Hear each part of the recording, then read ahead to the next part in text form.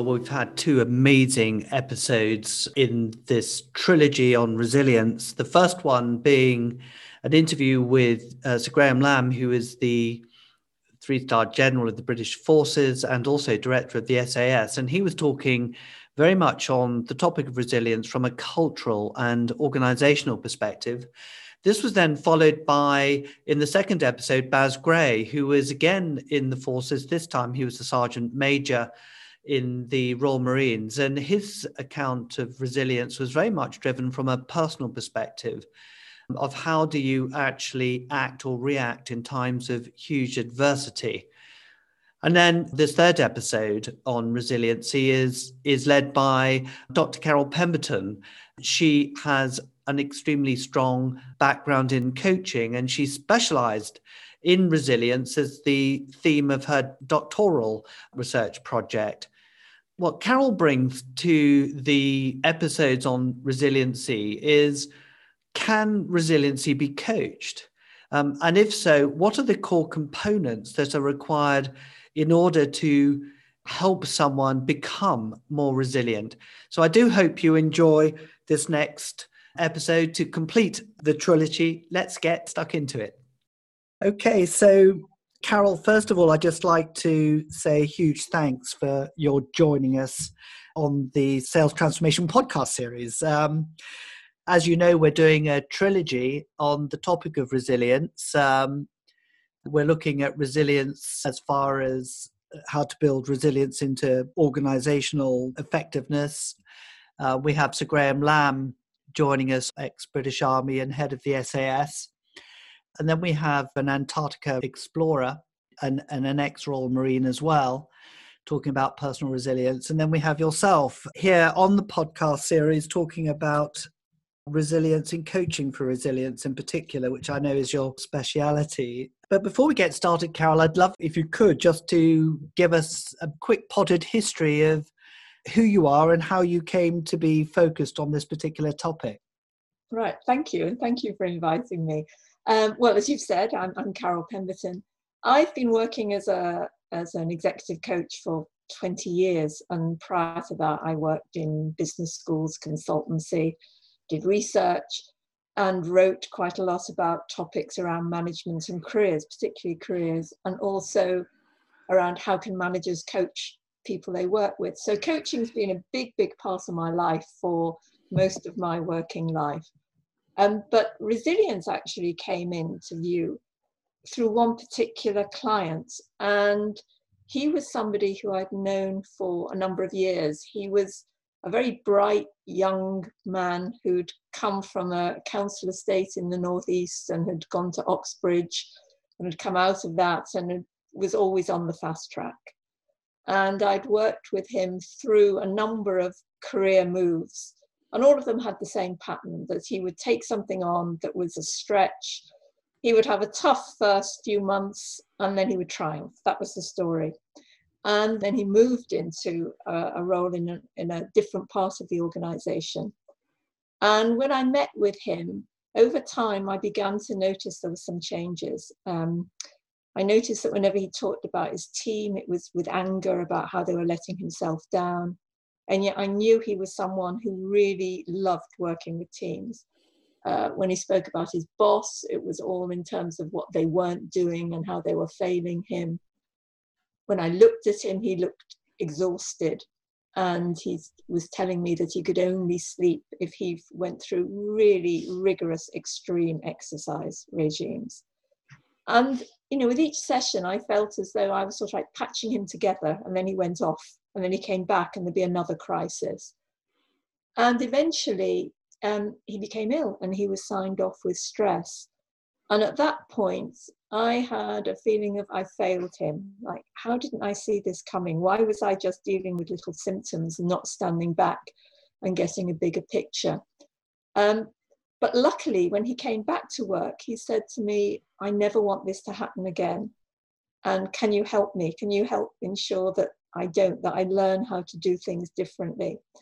And he started using the word resilience. And so I became both very committed to helping him, but also really curious about what is this thing that we call resilience, which has now become a word that's everywhere, but it wasn't so much in those times. And so that's what I did. I started reading, trying to find out as much as I could.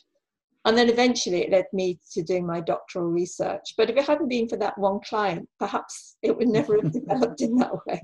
Well, it's amazing. It's an amazing story, actually, and it shows the trust you must have built up, with that particular individual. And I think it takes quite a lot of courage to be able to say, well, perhaps I had failed him, as you said earlier, and then to do something about it, which you did. Can I just come on to the reason why you decided to do a doctorate on this? I mean, you could have just read books, you could have studied it, but what made you want to do a doctorate on the topic? Well, I know what you need in order to do a doctorate, because many years ago I'd started a doctorate and pulled out. And I pulled out because I didn't feel passionate about it. I could do it, I could run the statistics, I could build a hypothesis, but I didn't feel passionate. And when I started thinking about this, and when I started looking into it, I started to think, gosh, this really connects with me. This really feels important. And when I looked at all the research that was being done around resilience, it was largely based on what happened to people in really extreme circumstances, and particularly what happens to children. So there'd been a really groundbreaking study that was done started over 50 years ago, where they'd followed the lives of children living in deprivation for over 30 years to try and discover what makes some of them more resourceful than others. And there have been lots of other studies looking at people maybe who are living with AIDS or suffering, refugees. And there were lots of studies of people who are living in what we would see as really heightened life situations. But there was nothing that at that time that seemed to look at what happens to people in organizations when their resilience gets stretched. And they were the people I was working with. So I was curious is it the same? Or are there some differences for adults? And the other part of it was, and you'll know this because you've done a doctorate as well, is there was a way of doing a doctorate which allowed you to bring your professional practice into the doctoral study. And so it seemed to me that as a coach, if I could do a doctoral study which allowed me to focus on how could I as a coach help senior leaders to regain resilience, that could have a really practical outcome. It would help me, but also I could use it to share that with others. There's a couple of things I'd love to come back to if I could, Carol. One was a word that you used, which was around the word resourceful, because you were talking about the children and what would make some children more resourceful than others. And I don't know if you meant to use that word or whether you meant to use the word resilient. So I guess it's the connection between being resourceful and being resilient. I guess there's a close connection. Well, I think the word resourceful actually is right for those children. The study, I'll say a little bit about it, was that they followed nearly 700 children for 30 odd years, as I've said. And then they discovered that 1/3 of them were living lives which would be seen as healthy, purposeful lives. And they came from backgrounds which were quite chaotic and with multiple deprivations. And what they discovered, which I think does point to their resourcefulness, is one, these children found something that had meaning for them, that they looked at their lives and made a decision that they wanted their lives to be different and found ways of doing that. And the other thing that they did was they found people who could support them. And I think that's a very resourceful response. They could look at their family and think, actually, there's not much support available here. But, my teacher, my football coach, my granny, somebody in the church, they found somebody who would give them what perhaps wasn't available to them in their own environment. And I think that's resourceful. And of course, putting the two together supported their resilience, because when you know why something matters to you, and when you've got support, then you become really determined. It gives you that sense of, I'm going to stick with this. Some of them would perhaps want to be teachers or doctors or engineers. So that's going to take an awful lot of effort, and a shifting away from probably shifting away from their family. Now, you're only going to do that if you've got a real sense of, I'm determined. And I think those two things together actually fuel determination. It's really, really interesting. So thank you. It's interesting that you use the word purpose. I wonder if you could explain a bit more about what that word means to you. Yes, certainly. Well, I think purpose is almost like a compass point for us, so that, if you look across a life, any life, you'll find that there are repeated patterns which have driven how we've acted, how we've reacted in a situation. And if you analyze those and you were to say, well, let's synthesize all of that down, if we look at the themes, and we synthesize it down, what's it saying to us about your purpose? So, when you synthesize it, it might be, my purpose is to ensure that all children can eat so that no one has a childhood like I had. If we think about Marcus Rashford, I suspect his purpose isn't about being a footballer, right? He's got a bigger purpose, to support children like me so they have the opportunities that I've had. I mean, I'm speaking for Marcus, but, it's like when you look at the actions and behaviors that we have, you can often see that there's something that's driving it, that's constant. It doesn't matter what job you're doing or where you are in the world, you will still bring that approach. So when I'm working with clients and I get them to reflect on experiences they've had, and we look for themes, then we say, okay, if we were going to put this as a purpose, and it would have a strapline, to do something so that, right? Now, if it's the theme of my work has always been to offer exceptional service so that my clients achieve more than they think is possible, if that was a purpose, well, that's going to be constant, right? It won't matter what the context of that will never change. Your purpose, you will just bring it to different contexts. You'll bring it to the COVID world, you'll bring it to the post-COVID world, you'll bring it to the good times, you'll bring it to the bad times. So purpose is sort of an anchor that says, trust that this is true about you, and then the opportunities will link to that. You'll find the right opportunities when you've got that anchored sense of purpose. Does that answer your question? It's brilliant answer. Yes, absolutely. If I could sort of talk a little bit about, the context of the world in which we operate in, which is sales and sales leadership. And we host these quite prestigious events once a year at the London Stock Exchange, and we bring people together and we talk about different topics. And one of the topics we had at the last event we ran was about mental health in sales. And I think that sales, and I don't know if you've got a point of view about this, but sales as a profession kind of attracts the alpha male type behaviors. It's not cool for people to be seen to be suffering from anxiety or have mental health issues in some way. But what struck me at this particular event is we got a number of quite senior sales leaders talking about mental health and about their mental health and about the fact that they had, a bit like the individual that you were the coach to, they had some form of mental breakdown. And what was very interesting is to hear them talk about how they used that anxiety to bring out their best in the world of sales. And in fact, some attributed their success to the fact that they did have that mental breakdown. It was a factor that had stayed with them. So I don't know if you've got anything you'd like to say about that particular story. That's interesting, isn't it? Because anxiety can be a fuel to performance. So I can see how that would work.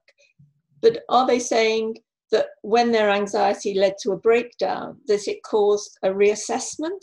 Or, I mean, what was the impact of the breakdown for them? Well, it was a reassessment. In this particular case, the individual couldn't get on an aeroplane and had to see a doctor when they arrived at a certain country, and he had this sort of huge panic attack, and he realized that actually he needed help. And when he came back to the UK, he received some counselling, and they started to sort of unravel. So I'm sure that there was, some reflection, and I'm sure that he also sort of went through a process of trying to figure things out. And he knows that he is prone to being anxious, but he's certainly learned to live with it, and he uses it and talks about it now in a very positive way. So not sure if I've answered your question fully, but it was just interesting how people, perhaps it's about being resourceful, do start to fit, I've got a choice to make here, perhaps, if they're lucky enough to be able to think that way. I've got a choice to make. How am I going to deal with it? I can either let it win over me, or else I could learn to live with it. Because I'm not sure if it ever goes away. I mean, I just don't know. Well, it could be that I mean, there is some evidence that there's some genetics in this. So, that somebody can be triggered by their brain to be perhaps more anxious in a situation than another person could be. And it may well have fueled their sort of performance. But I think often when people have something dramatic happen, like your sales colleague, is what it does is it makes them much more aware of their processes, so that they can start to notice, oh, I'm going into that stage again, and I now have some choices. Whereas before that, I imagine he was just driven by the anxiety, and then it led him to an outcome which wasn't healthy. But I think that ability to sort of start noticing yourself and then think, what is the choice I've got in this moment, is a really important one in terms of staying resourced. Not that we can get rid of anxiety. I mean, some people are just naturally more anxious, but people can learn ways of managing it. And, I'm also mindful of Brené Brown, who some of your listeners may know, and her work on vulnerability. And she talks about how it's actually in the moment of becoming vulnerable and recognizing your vulnerability that you become resilient. So when you're in the alpha, I am tough, nothing affects me, I can power through, it's like you're armored. And that can get you through, but it also keeps you separate from your feelings, and it can keep you separate from other people. And she's done a lot of research on this to show that actually it's at those times when people face their vulnerability that they actually start to access their resilience, by facing into it, rather than how do I keep away from it? How do I keep away from those feelings? That actually we do become much stronger. That's fantastic. Yeah, thank you. It would be interesting to hear your point of view about how you define the word resilience. I'm sure that you must have explored what does it mean? Yes. Well, I looked at, there are hundreds of definitions. Every academic has a different definition. But eventually, and I looked at them, I thought there seems to be a school of thought that thinks it's about bounce back. It's about you get knocked down and you pick yourself up. And you get shaken, but eventually you'll steady yourself. And there's a sort of Japanese saying that says, knock down 7 times, stand up 8. So there's that school of thought, and there are books written around that. But actually, I became much more interested in when you look at the sort of natural world, and you look at how plants, particularly how plants evolve. We've all got gardens where you've got the dandelion will find its way through anything. It will get through the concrete, it will get through the tarmac, it will find a way through. And it does that because it adapts, right? It sees what the conditions are, and it finds a way of adapting to them. And so I came to think of resilience as being, I use the image of a slinky when I'm working with people, which is to say, everybody remembers the slinky from their childhood. You put it on the steps and it put it on the next step, and then by momentum, it went down the rest of the stairs. And what that means is that, there are times that it's the stretch in the slinky that causes the momentum. That's what the energy comes from that moves it forward. So for me, it's about saying, okay, at times as humans, we get stretched. And when we do, we don't just bounce back to how we were, we're changed by it. But actually what we can do is we can use the learning from that stretch, so that it moves us forward. So it's when our lives are disrupted, how do we take something from that so that we become more able to deal with whatever the next stretch is going to be, because it's largely a learnt behavior, resilience. I mean, there are some other factors and we might want to talk about those, but largely it's learned from having dealt with stuff, the stuff that we don't like, the ending of the relationship, the loss of a job, the death of a parent, the ending of a friendship, illness. I mean, the things which we don't want, perversely, are the things which actually allow us to become more resilient over time. So that actually with age, we tend to be more resilient. Again, that's very interesting.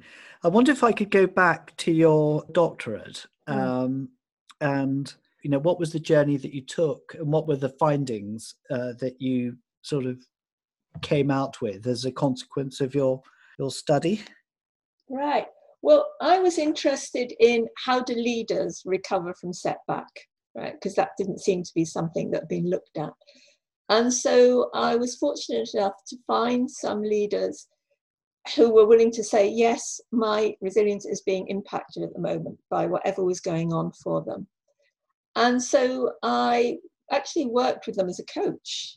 But what I was looking at all the time was, what's the narrative that they're carrying with them? Because one of the things I notice with clients is we all have identities that we hold about ourselves. And, people who are in senior roles have strong identities about, I'm capable, I'm strong, I'm a winner, whatever that identity is. And when something happens that really impacts on us, we tend to go into another identity. So the person who sees themselves as strong can suddenly take on an identity of I'm weak, or I'm a winner, I'm a failure, or I'm confident, I'm worthless, right? So I was interested in what's the narrative that they're arriving with about themselves as a result of this event?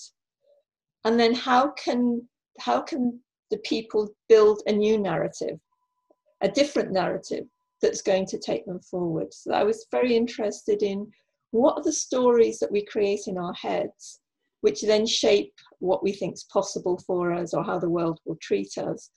And when we have difficult times, we tend to build certain sorts of narratives. Suddenly we lose access to an identity which normally is there, and we take on almost a shadow version of it. And so how could I help people to build a different sort of narrative? And what's the process of doing that? How does it happen? So that eventually you can be facing the same issue. Maybe the outcome hasn't changed in terms of, you're still never going to get that promotion that you thought you were going to have, or, you're still never going to get the top grid in the box, 9-grid box. But have you now got a different version of yourself that allows you to be able to be with that more comfortably? So that was what I was interested in. What are the narratives we carry? How does that change?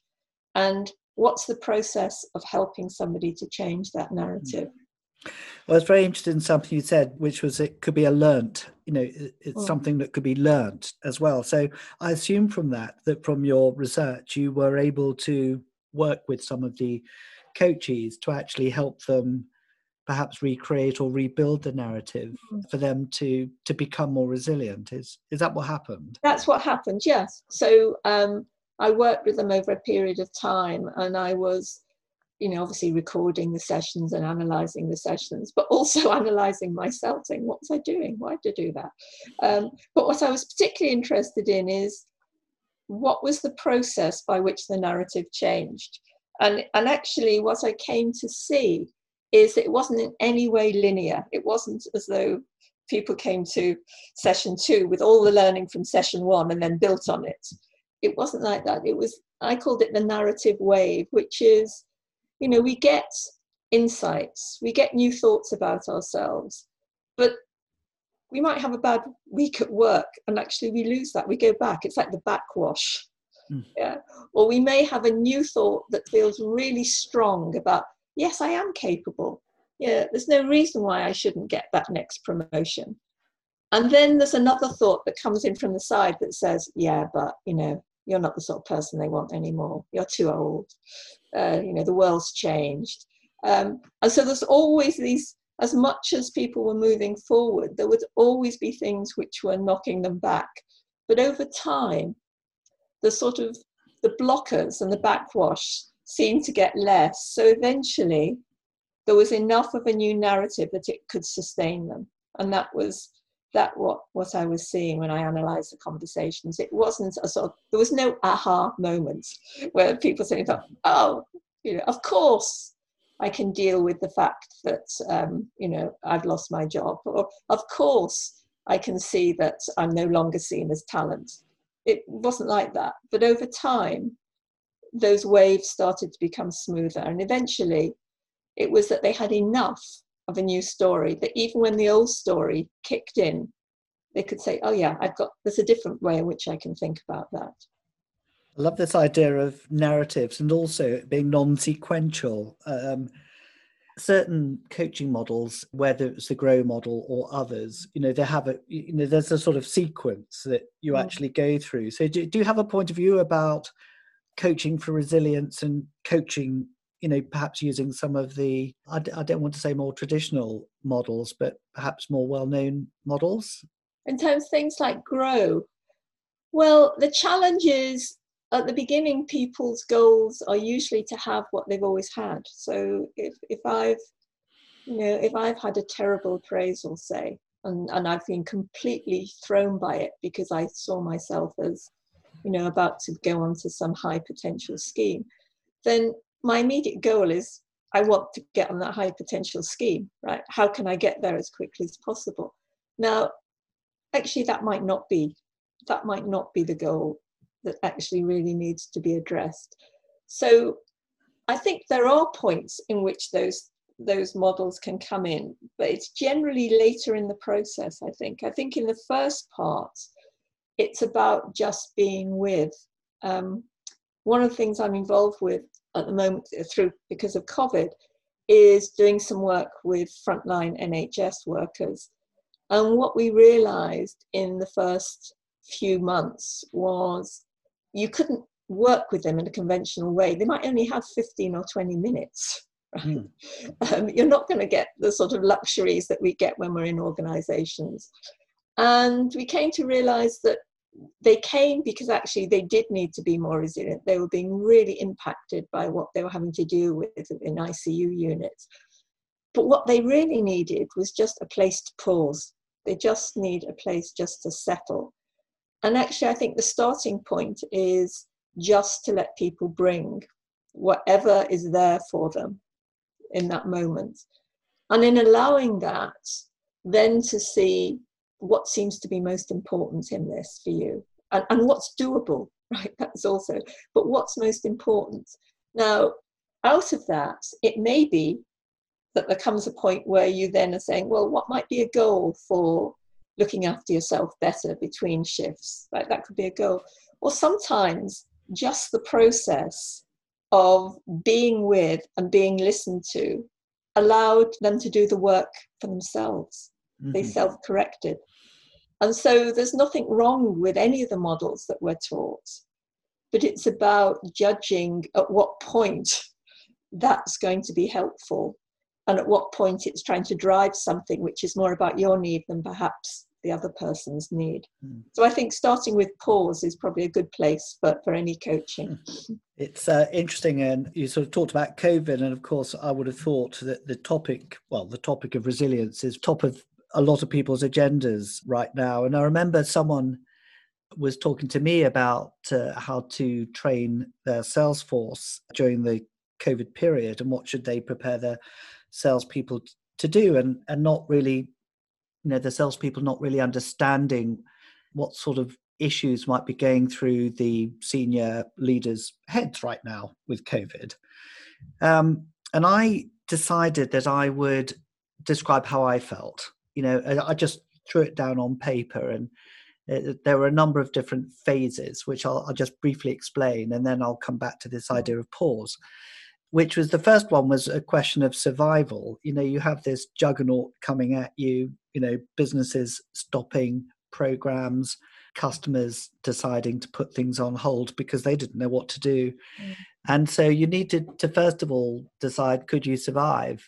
Do we have the cash at the bank to be able to keep the business going? And then you sort of stabilize costs, and you get some sense of what and for how long you can survive for. And then you sort of come into preserve phase. If we had to let go of things, people, customers, suppliers, who do we want to keep? Who do we need to let go? So you go through that sort of preservation phase, which helps you stabilize the business. And perhaps, you realize what are the core strengths of what you have at that point and what you need to take you through the next phase. And then you go through a sort of an agile phase, which is, we know we've got to change, we know we've got to transform, but I have no idea what we need to transform to. We know the world is going to be a different place, after COVID. But what will that place look like? And what will our role be in that place? And then you start to play with ideas. And for that, you often need people, and you need partners, and you need suppliers to work with you on coming up with perhaps innovative thoughts. And then hopefully, as a consequence of that, you start to shape in a positive way sort of actions and strategies, which are less about how do we act in this time, but how can we react and move forward, and then emerge stronger from it. And those words for spelt space. It spelt space, and we saw some people actually rushing around trying to come up with actions very quickly. We saw some of our competitors do the same. I know that I felt at the time I just needed time to think, time to reflect. I wasn't quite ready to make any decisions. But then I was chastising myself, perhaps, of not being decisive at this point, where the tsunami is hit. But there you are, looking down at what's going on, trying to figure things out. But I think what you said earlier, certainly I've connected with, myself, that space is terribly important. This time to reflect. So just connecting my personal experience with what you were saying. Well, that's really interesting, just listening to the stages you went through, because there's a whole process of adjustment that we have when we have a shock to us. And one is often that people want to deny that it's real. And actually what I saw you doing by slowing down was actually you were facing into the reality, because that's an important part of being resourceful, actually, is actually just facing into the reality of it. And then at some point, because of that, and then you allowed yourself some space, you actually then start to become creative again. And that's a really important part of this. But also you've got other people involved. And, there's so much evidence that we are so much stronger when we're able to reach out and get partners. We can share the reality with them and say, we're in this together. But also we then get more agile. Whereas I think if somebody is denying the reality of what's going on because they think they've got to, because they're the leader, perhaps, I've got to make sure everything looks okay for people. But actually that's not the truth. That doesn't actually help them. It's about the sort of facing into it. And somehow in the facing in, we become actually much more resourced to deal with the reality. So yes, I'm really interested in how you approached it, because that seems like a really helpful model to teach to other people. Yeah, it was quite helpful for me. I've been quite surprised at how helpful it's been for others that I've shared it with, because they said, this is quite interesting, because we can look at our accounts now and decide where are our customers on that space curve, and therefore how do I need to help them through it, and your strategies and approaches would differ if they were in survival stage to agile stage, and therefore it's just being sort of slightly emotionally intelligent about where your customers are. But I think that one of the things that COVID's done that perhaps is in a way helping surface things that you wouldn't normally talk about is the fact that it is affecting everybody. It's not like just one person, but countries are affected, the world is affected. So in a kind of, it's okay, you talk about vulnerability earlier on, it's okay to be vulnerable, because if there's a point in time when anyone can be, okay, I'm not sure I got all the answers, it's now, because politicians don't have the answers. We can see it around us. So perhaps this word could be more accepted in the lexicon of leadership sort of moving forward. Yeah, well, one would hope so, because I mean, this has been an event which hit everybody at the same time. And, you'll know from your work with leaders, and certainly I've seen it in mine, is that very often they struggle to understand why their staff are reacting in the way they are, perhaps to a restructuring or, some big change, because they've known about it for maybe 6 months or a year. They've worked it through.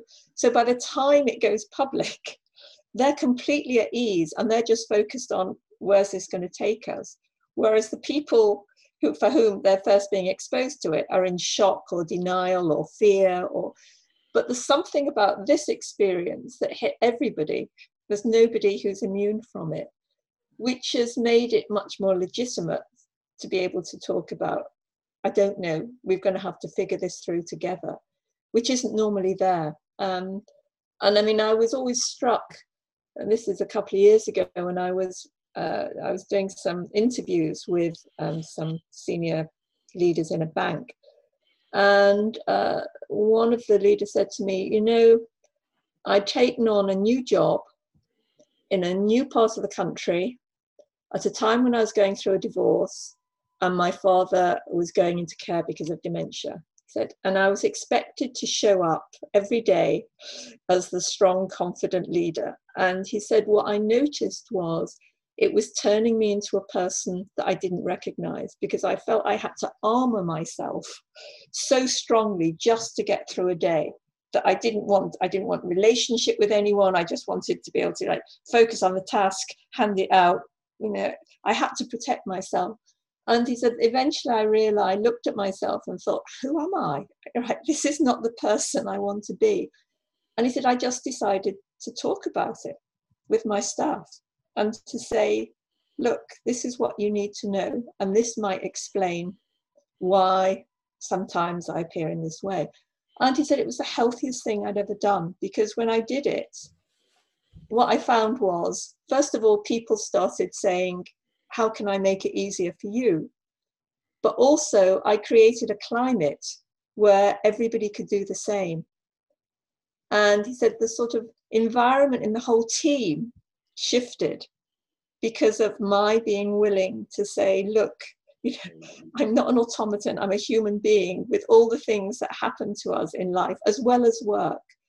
And he said that was one of the best things he did as a leader, was actually to be open with people so that you could create a climate which was about supporting everybody to be resilient.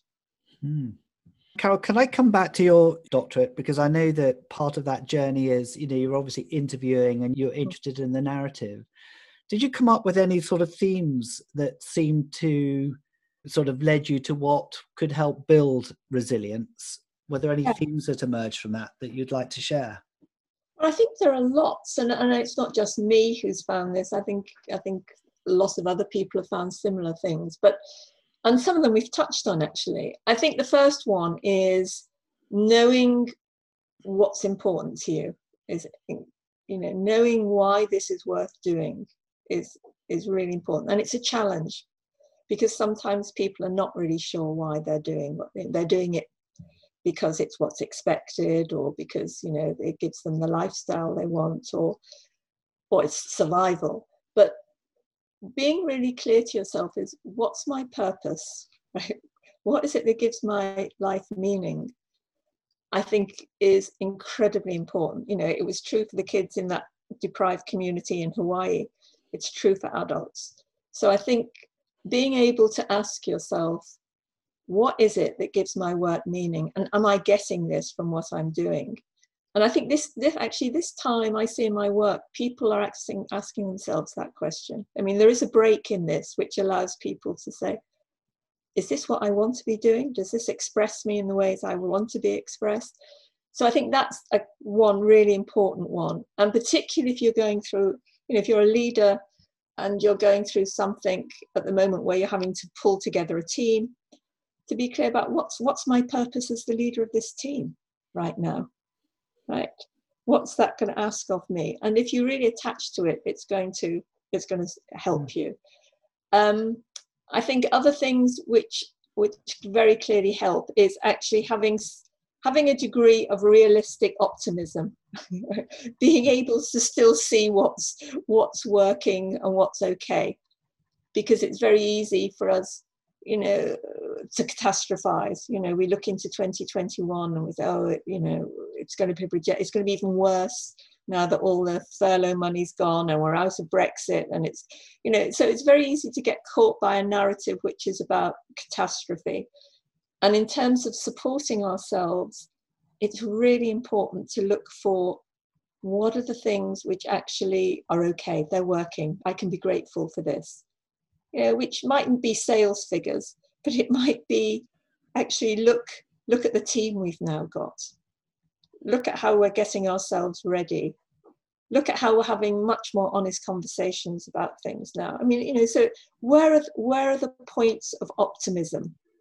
Not a blind optimism of where we'll crash every target next year, but actually, what can I realistically be optimistic about?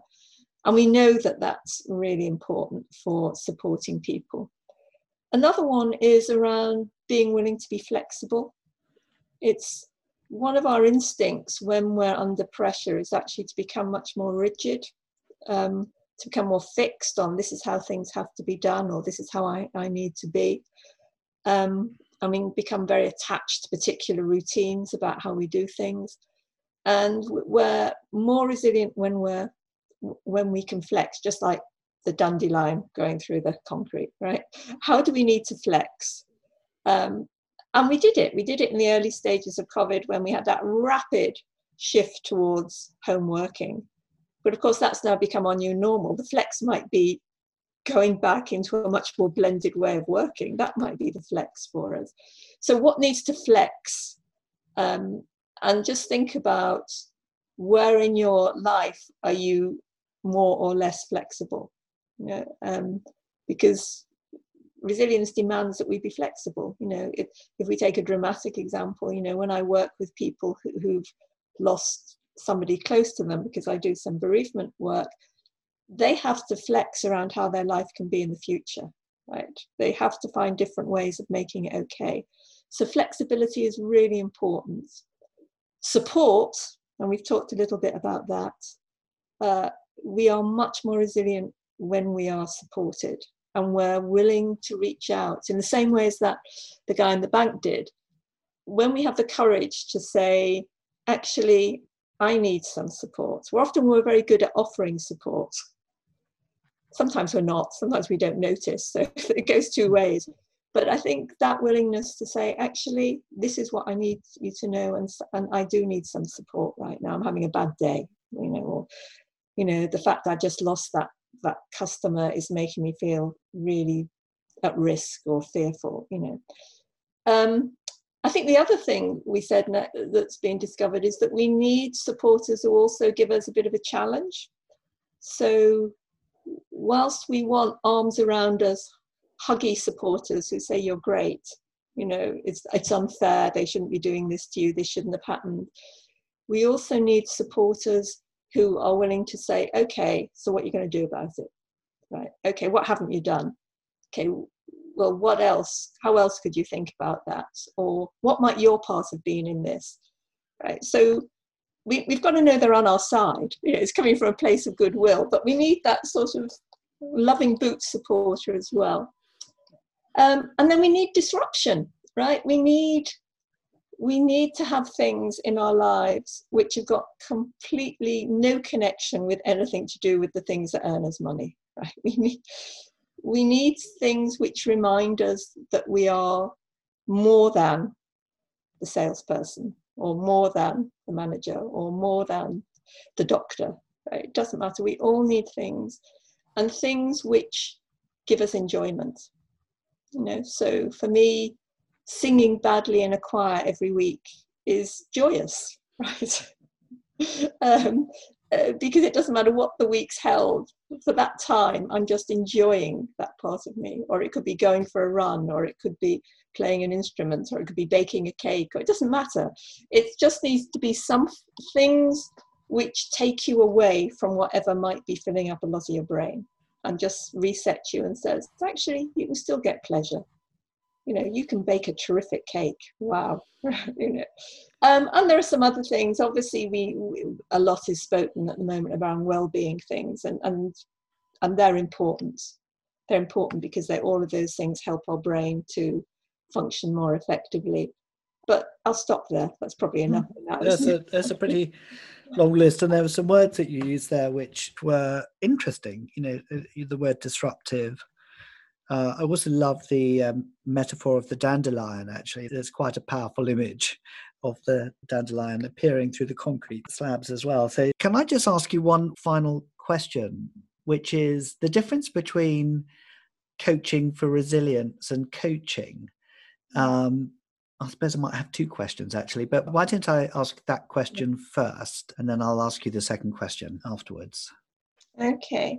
Well, I don't think there is a special thing that's called coaching for resilience. I think all coaching is about understanding what in that coachee or that other person needs attention. So it might be confidence. Okay, they're less resilient because they've lost confidence or self-belief, or they're less resilient because they've become really fixed in their thinking.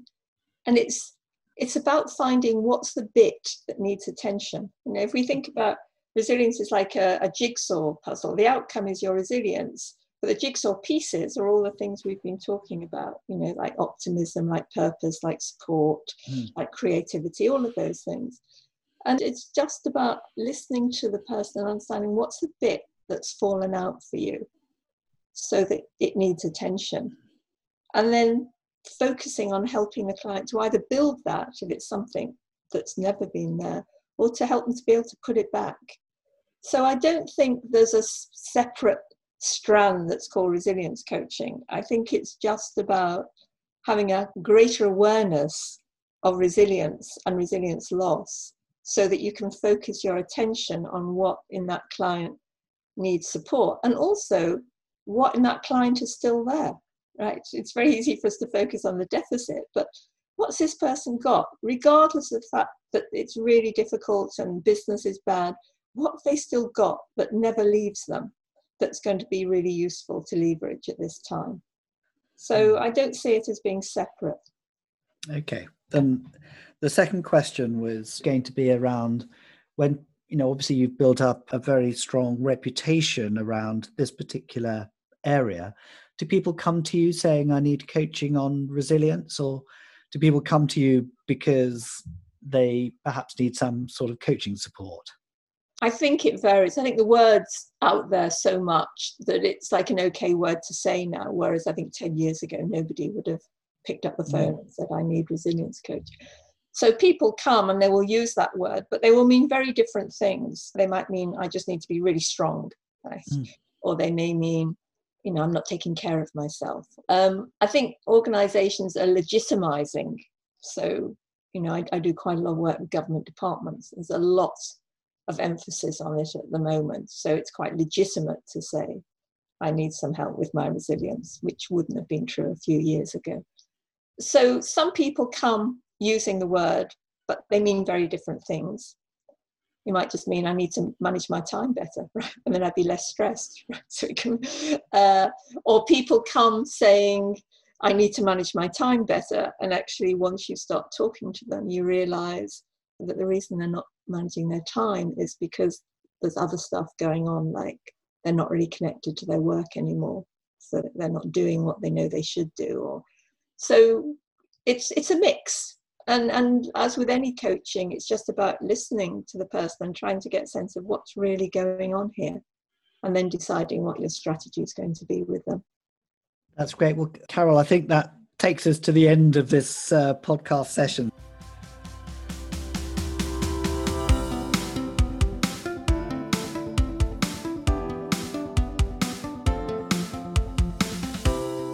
Okay, so there we have it, the third episode in the Resiliency trilogy. I do hope you've enjoyed this session with Dr. Carol Pemberton.